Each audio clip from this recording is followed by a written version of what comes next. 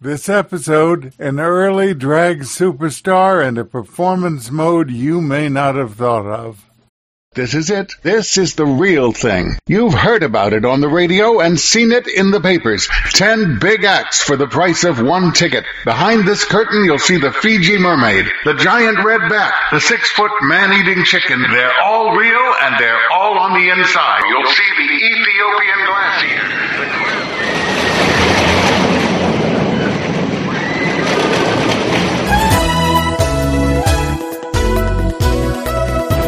Come on, folks, what are you waiting for? Admission is free to Ballycast, the podcast of the carnival, sideshow, and variety arts. You're just in time. We're going to have a free show. We're going to bring out the strange people, the weird people. Here they come now. Watch the doorway. You'll see what they do. You'll hear what they talk about. They're all alive on the inside. Get your ticket and come in. Ballycast presents news and interviews with performers and showmen. Some important words of warning.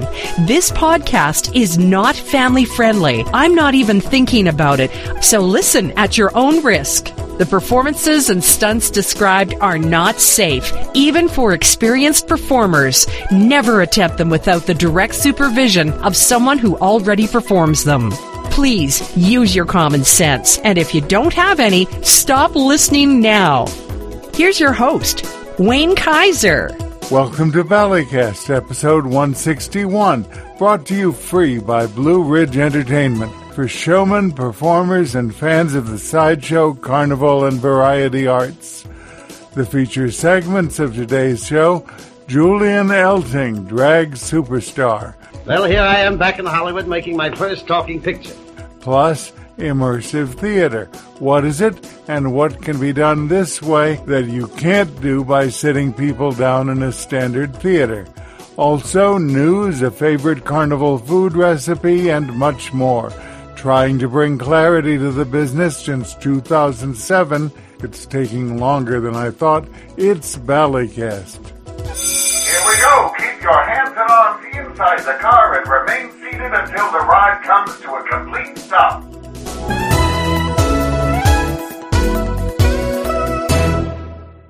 In the news, who's dead this month?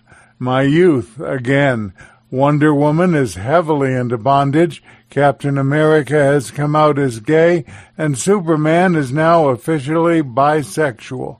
Lois, how about a little superhero threesome, you, me, and Jimmy? Oh, and Jessica Rabbit is officially too damn hot for Disney to show families. I'm not bad. I'm just drawn that way. But the circus is coming. Back, sort of. Feld Entertainment is casting for a new version of The Greatest Show on Earth as it plans to relaunch Ringling Brothers and Barnum and Bailey Circus in 2023, entirely animal-free.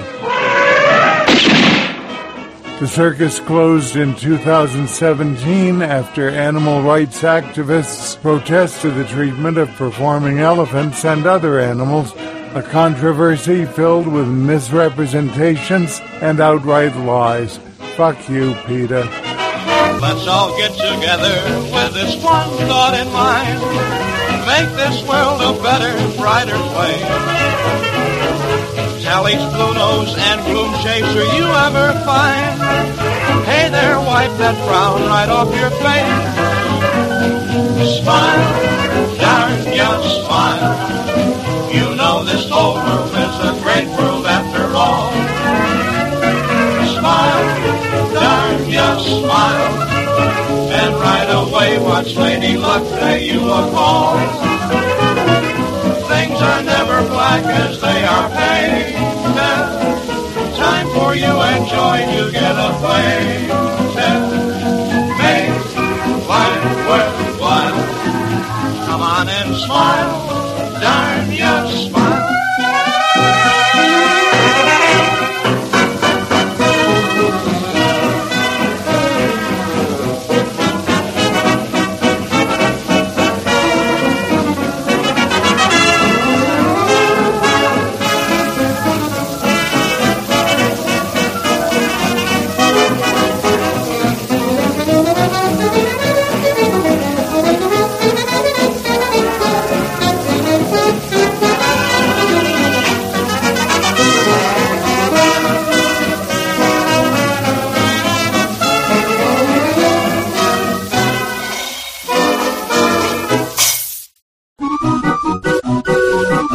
Use Simply Circus in the striped red and white bottle, the spray cleaner that helps the busy housewife clean up after elephants, leaving the fresh scent of cotton candy.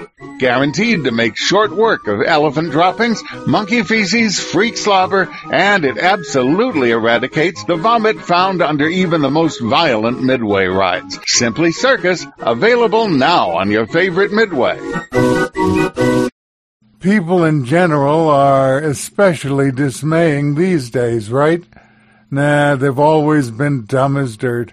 When I was performing for group events like picnics, I had to put up a sign, an actual sign I could point to with a big headline, Balloon Rules. And these rules all come under the categories common sense and common courtesy, but that's a little too much to expect. 1. Do not give to toddlers who may put them in their mouth. It's dangerous. 2. You must be here to get one, not give me a balloon for my granddaughter in Cleveland. 3. 1 balloon per person. You can have another after everyone has been served once. 4. I decide who's next. Smiling people right away, pretty girls as soon as possible, annoying people later, maybe never. 5. When it's time for me to stop, I have to stop. Yes, really, I'm sorry if you came too late. I'll take you first next year. 5 ideas, none of them very hard. Then or now, to heck with people anyway. Ladies and gentlemen, ever since first introducing the so-called naughty, nudie movies in this theater, the management has had literally hundreds of requests for actual photographs, many of the models and the girls that you see on our screen. However, what people really mean is they would like to have pictures that are even more daring and more revealing than anything we could possibly show you in the movies. For that reason, we've been unable to meet the demand until now. And right now, it's a pleasure to announce that for the first time, we have received for you a complete set of the most exotic and beguiling photographs of the sexiest women in the world. These photographs are in the nude. They are in the complete nude. They are in the absolute nude. They leave nothing whatsoever to the imagination. And we ask you to remember, when you get your set of these sensationally daring photographs, we didn't sell them to you. We gave them to you. Now, the way we're passing these doubly daring photographs out is in itself nothing short of a sensation, and also it's the greatest bargain offer ever made to a theater audience. We have also obtained for you the most daring, the most sensational, the most revealing, exotic, erotic book ever to roll from a printer's press. I cannot tell you the title of this book. Suffice me to say that when you get it, first off, you'll find that it contains, among other things, of course, over 150 photographs. These photographs are striptease stars, Tahitian girls, nudists, and French and American models. And while some of the photographs depict the girls in various stages of undress, over half of the pictures are in the complete nude. But the book is not just a picture book.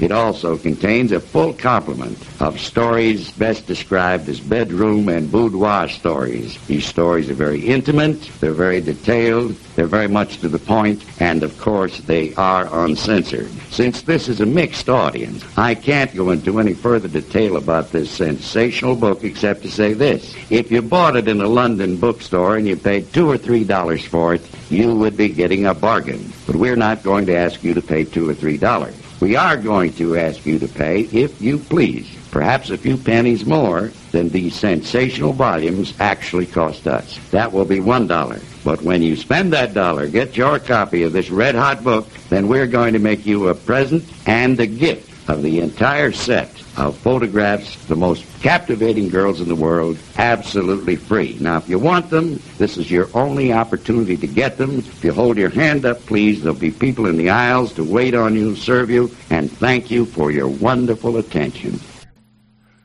Recommendations. Want to download YouTube videos? There are so many things you might want to save. Many old science fiction movies, videos you want to save and see again, like if you're writing a podcast script, and lots more. Here's my choice, 4K video downloader. It's free. There's a link on the episode webpage. I suggest downloading a single video at a time.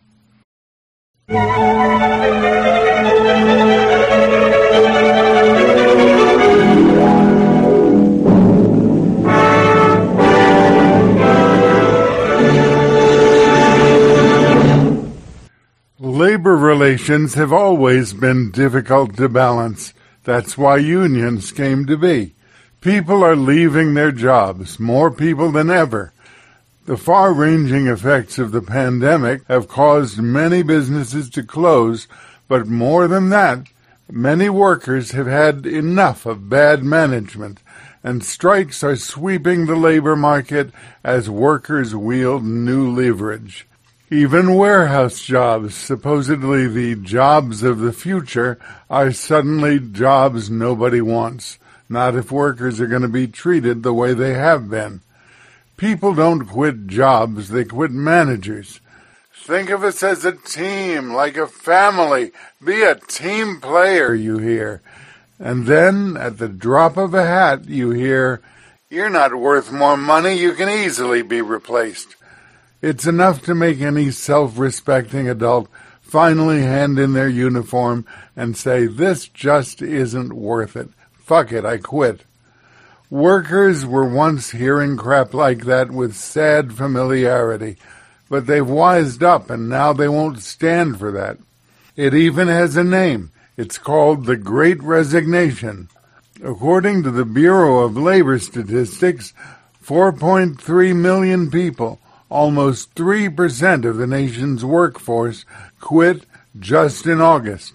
Many found that the public health crisis forced them to finally reassess their priorities. American workers have said loud and clear that they'll go back to work when they feel both safe and fairly compensated. Isn't this the basis on which workers once fought and died for the establishment of unions?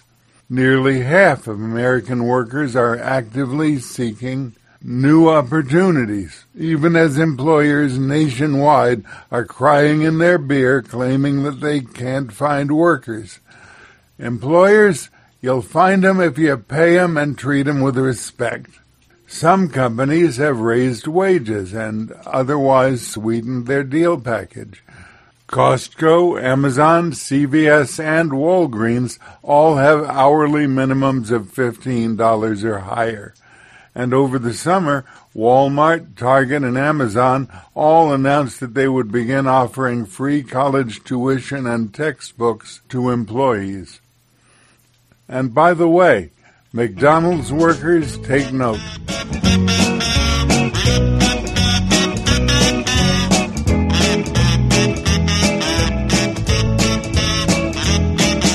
I don't like snails or toads or frogs or strange things living under logs, but I love onions. I don't like dance with crazy teddies, always jumping on my head, but I love onions. Onions, onions, la la la. Onions, onions, ha ha ha.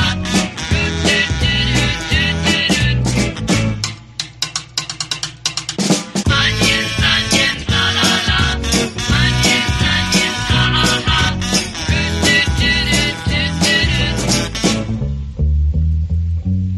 I don't like rain or snow or hail or Moby Dick, the great white whale, but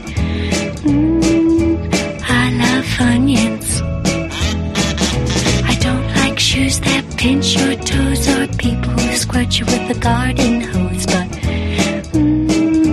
I love onions. Onions, onions, la la la. Onions, onions, ha ha ha.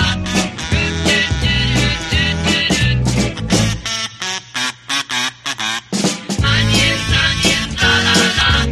Onions, onions, ha ha ha.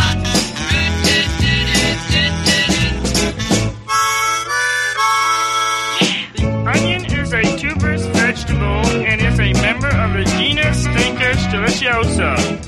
It was highly prized by the ancient Egyptian pharaohs and their friends and cousins.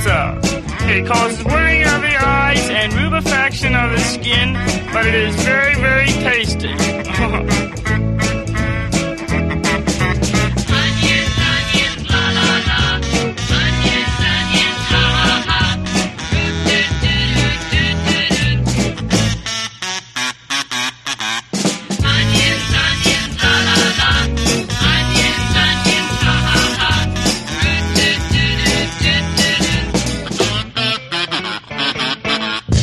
How very, very cool.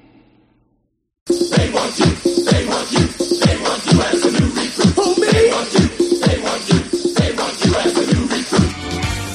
Subscribe to Valleycast and join the human oddities and a few just plain folks privileged to see behind the curtain of the sideshow, freak show, and variety arts of all kinds. You'll hear stories of famous performers, past and present, interviews with brave and skilled artists, and ideas you can use for your own acts. You'll find links on the webpage at valleycast.com, and all previous episodes are available as well. We want you. They want you, they want you, they want you as a new recruit. I'm afraid of water. Hungry? Then treat yourself to a luscious barbecue sandwich. Doesn't that look good? Wait till you taste it. Rich and savory with that open-pit barbecue flavor, along with your choice of hot coffee, a cold soft drink, or some wonderful ice cream that you'll also find in our snack bar to tempt your palate. And remember, they're pit-cooked barbecues, prepared the Southern way. From the pages of Brill's Bible of Building Plans, here's a recipe for carnival food. Candied orange and lemon rind. Take the rind of 3 oranges and 1 lemon. 1 cup of sugar, a half a cup of water. Choose clean, skinned fruit and remove peel in quarters. Cover with water to which 1 teaspoon of salt has been added. Boil for 30 minutes, then drain. Cover with fresh water and boil again until peel is tender, about 30 minutes. Lemon peel may need longer boiling. Drain again, bringing to a boil the water and sugar. Add the peel and boil gently until the syrup is absorbed. Drain, cut peel in strips with scissors, and roll in sugar. Enjoy! A superstar at the beginning of the 20th century, Julian Elting was the namesake of a Broadway theater which still stands. Born William Julian Dalton, he was what was then called a female impersonator. He started at age 10 in the Boston Cadets Review, appearing in feminine attire. He was so praised for his portrayal that the next year the review was written around him, and that led to more roles elsewhere. The family moved to Montana, where in his early teens, Elting dressed as a woman and performed in saloons in front of ranchers and miners. His father beat him when he discovered this, and his mother sent him back to Boston, where he worked as a dry goods salesman while studying dance. His dance teacher noticed his remarkable ability to emulate females, and she encouraged him to study the art of female impersonation. He preferred to be billed simply as Elting, in honor of a boyhood friend, leaving his gender unstated. His act included singing, dancing, and quick costume changes in a variety of female roles, and at the end he would remove his wig, revealing his true gender to the surprise of the often unsuspecting audience. He first appeared on Broadway in 1904, then played in vaudeville, touring internationally, and even giving a command performance before King Edward VII. In 1911, Elting opened his most famous show, The Fascinating Widow, in which he played a man who disguises himself as a woman in a Charlie's Aunt-like plot.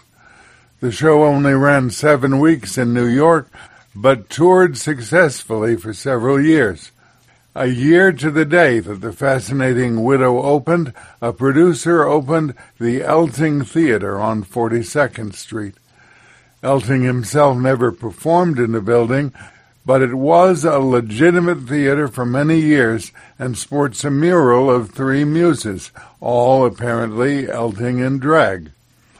The theater became a burlesque house, which was shut down during a public morality campaign, then was physically moved a block away and still stands as part of the AMC Empire 25 Cineplex. He returned to the vaudeville stage at New York's Palace Theater in 1918, where he earned one of the highest salaries in show business, $3,500 a week. By 1920, he was very wealthy and living in one of the most lavish mansions in Southern California, known by many as the Pink Castle on Silver Lake. He appeared with Rudolph Valentino and Mary Pickford in the 1920 film The Isle of Love. His stage and film career continued until a cameo as himself in the Bing Crosby film If I Had My Way in 1940. Despite the femininity he portrayed on stage, Elting affected a very masculine style in public to combat the rumors of his homosexuality, leading the Chicago Tribune drama critic to use the term ambisextrous to describe him. Elting may well have been gay. Milton Berle and many others who worked with him thought so, and as the popular term of the day had it, he was what was then known as a confirmed bachelor. Comedian W.C. Fields once said, "Women went into ecstasy about him, men went into the smoking room." He lent his name to Julian Elting's magazine of beauty hints and tips, which promoted his line of cosmetics, corsets, and shoes, and he had his own brand of cigars. There is no record of a lover of either sex, though there were plenty of rumors and gossip. Elting was hit hard by the stock market crash, and by the same time, female impersonators had begun to lose popularity, along with vaudeville itself, and his heavy drinking took a toll on his health. He continued to perform in nightclubs at a much-reduced salary until he died after a show at Billy Rose's Diamond Horseshoe in New York in 1941. His cause of death is officially cerebral hemorrhage, but Kenneth Anger, in the book Hollywood Babylon, claims he committed suicide by overdosing on sleeping pills. We present you now by remote control that famous artist, Mr. Julian Elting, female impersonator. Pardon me, Miss Elting. Would you speak a few words over this station? Gladly. Thank you. Greetings, ladies and gentlemen. Well, here I am back in Hollywood making my first talking picture. I have had several ladies on the set and ladies around the different studios ask me this year as to who is making my costumes. I suppose that today Hollywood leads the world in the making of gown creations. You see, we have so many marvelous movie stars who need so many clothes and costumes that has brought all the finest designers from all parts of the world to Hollywood. All kinds of theater have their lifespan. Greek tragedy and comedy lived and died. Vaudeville ruled the world and died with television variety shows, then was revived in the 1970s New Vaudeville. Burlesque at its heyday then was pronounced dead, but was also revived. What is called immersive theater removes the boundary between stage and audience, and immerses spectators in various ways, surprising ways, into the performance. The fourth wall no longer exists, and viewers are called on to do more than quietly sit and observe. The show is often held in a location other than a standard theater. Audiences are encouraged to converse with the actors. Escape rooms seem to be the newest trend in immersive theater. The idea is malleable. It's hardly solid enough to be called a discipline or a genre or a school. There are so many definitions, each based upon the degree and type of engagement found between actors and audience, and the creators need to decide how the audience will interact with the performance and the performers without derailing the experience. You give them not just a story they've watched, but a story that actually happened to them. It might be a choose-your-own-adventure event, where the audience participates in changing the narrative while the performance is taking place. Bespoke theater, invented by Fondudes, extends participation to pre-production, so each show is customized per audience at script level. This involvement may range from simple, open acknowledgement of the audience's presence to the audience's complete freedom of choice in determining the narrative. Punchdrunk is a British theater company who have staged productions of their award-winning adaptation of Macbeth, Sleep No More, in London, in Boston, and in permanent installations in New York City and in Shanghai. Some immersive productions have incorporated virtual reality, holograms, and more, set to the score of Jeff Wayne's musical War of the Worlds.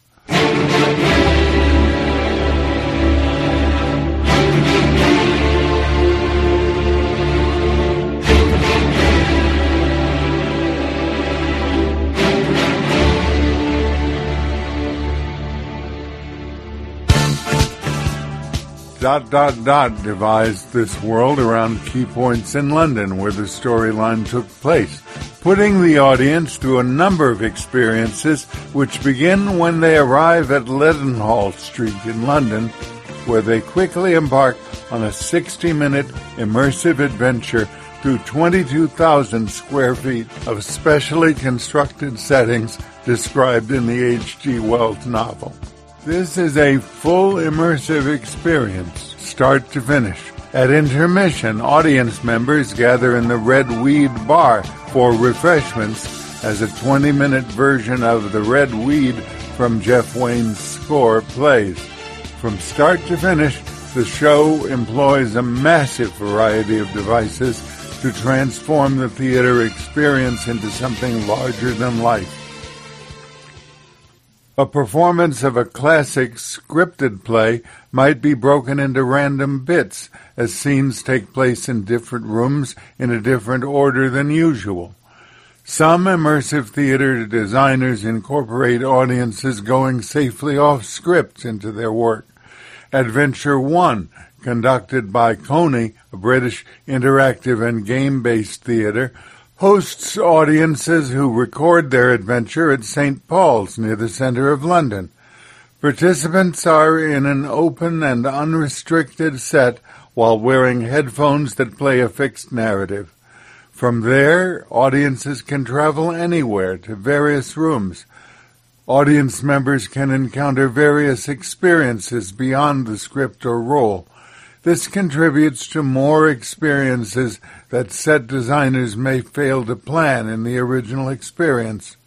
When I chose this topic, I was remembering a time in the mid-'70s when a local theater company I had previously worked with performed Henry V all over the grounds of a church, once a private mansion, with scenes played out atop the walls of a garden or on a staged-over disused pool, for instance.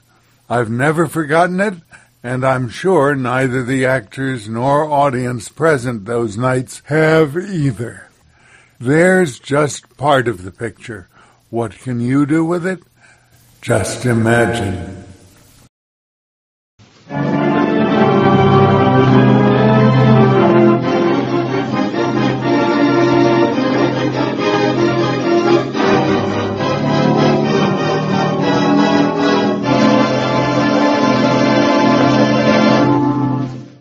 You know, every episode webpage has a place to make comments. You need to shut the fuck up! And I have so enjoyed the many insightful and thoughtful comments. You ought to take a gun and you ought to blow your brains out, you imbecile! From you, the members of the Ballycast audience. Shut your fucking mouth! I read every one, and I hope you'll continue to express yourself fully and often. English, motherfucker, do you speak it? Thank you. Fuck you! Valleycast is produced by Wayne Kaiser for Blue Ridge Entertainment under a Creative Commons 3.0 Attribution, Non-Commercial, No Derivatives license. That means you can keep it, copy it, share it with a friend. Just tell them where it came from, don't change it, and don't sell it. If you enjoyed it, you can subscribe at Valleycast.com. Visit us, link to us, subscribe to the podcast, and most importantly, enjoy. Thanks for riding. Please exit to your left.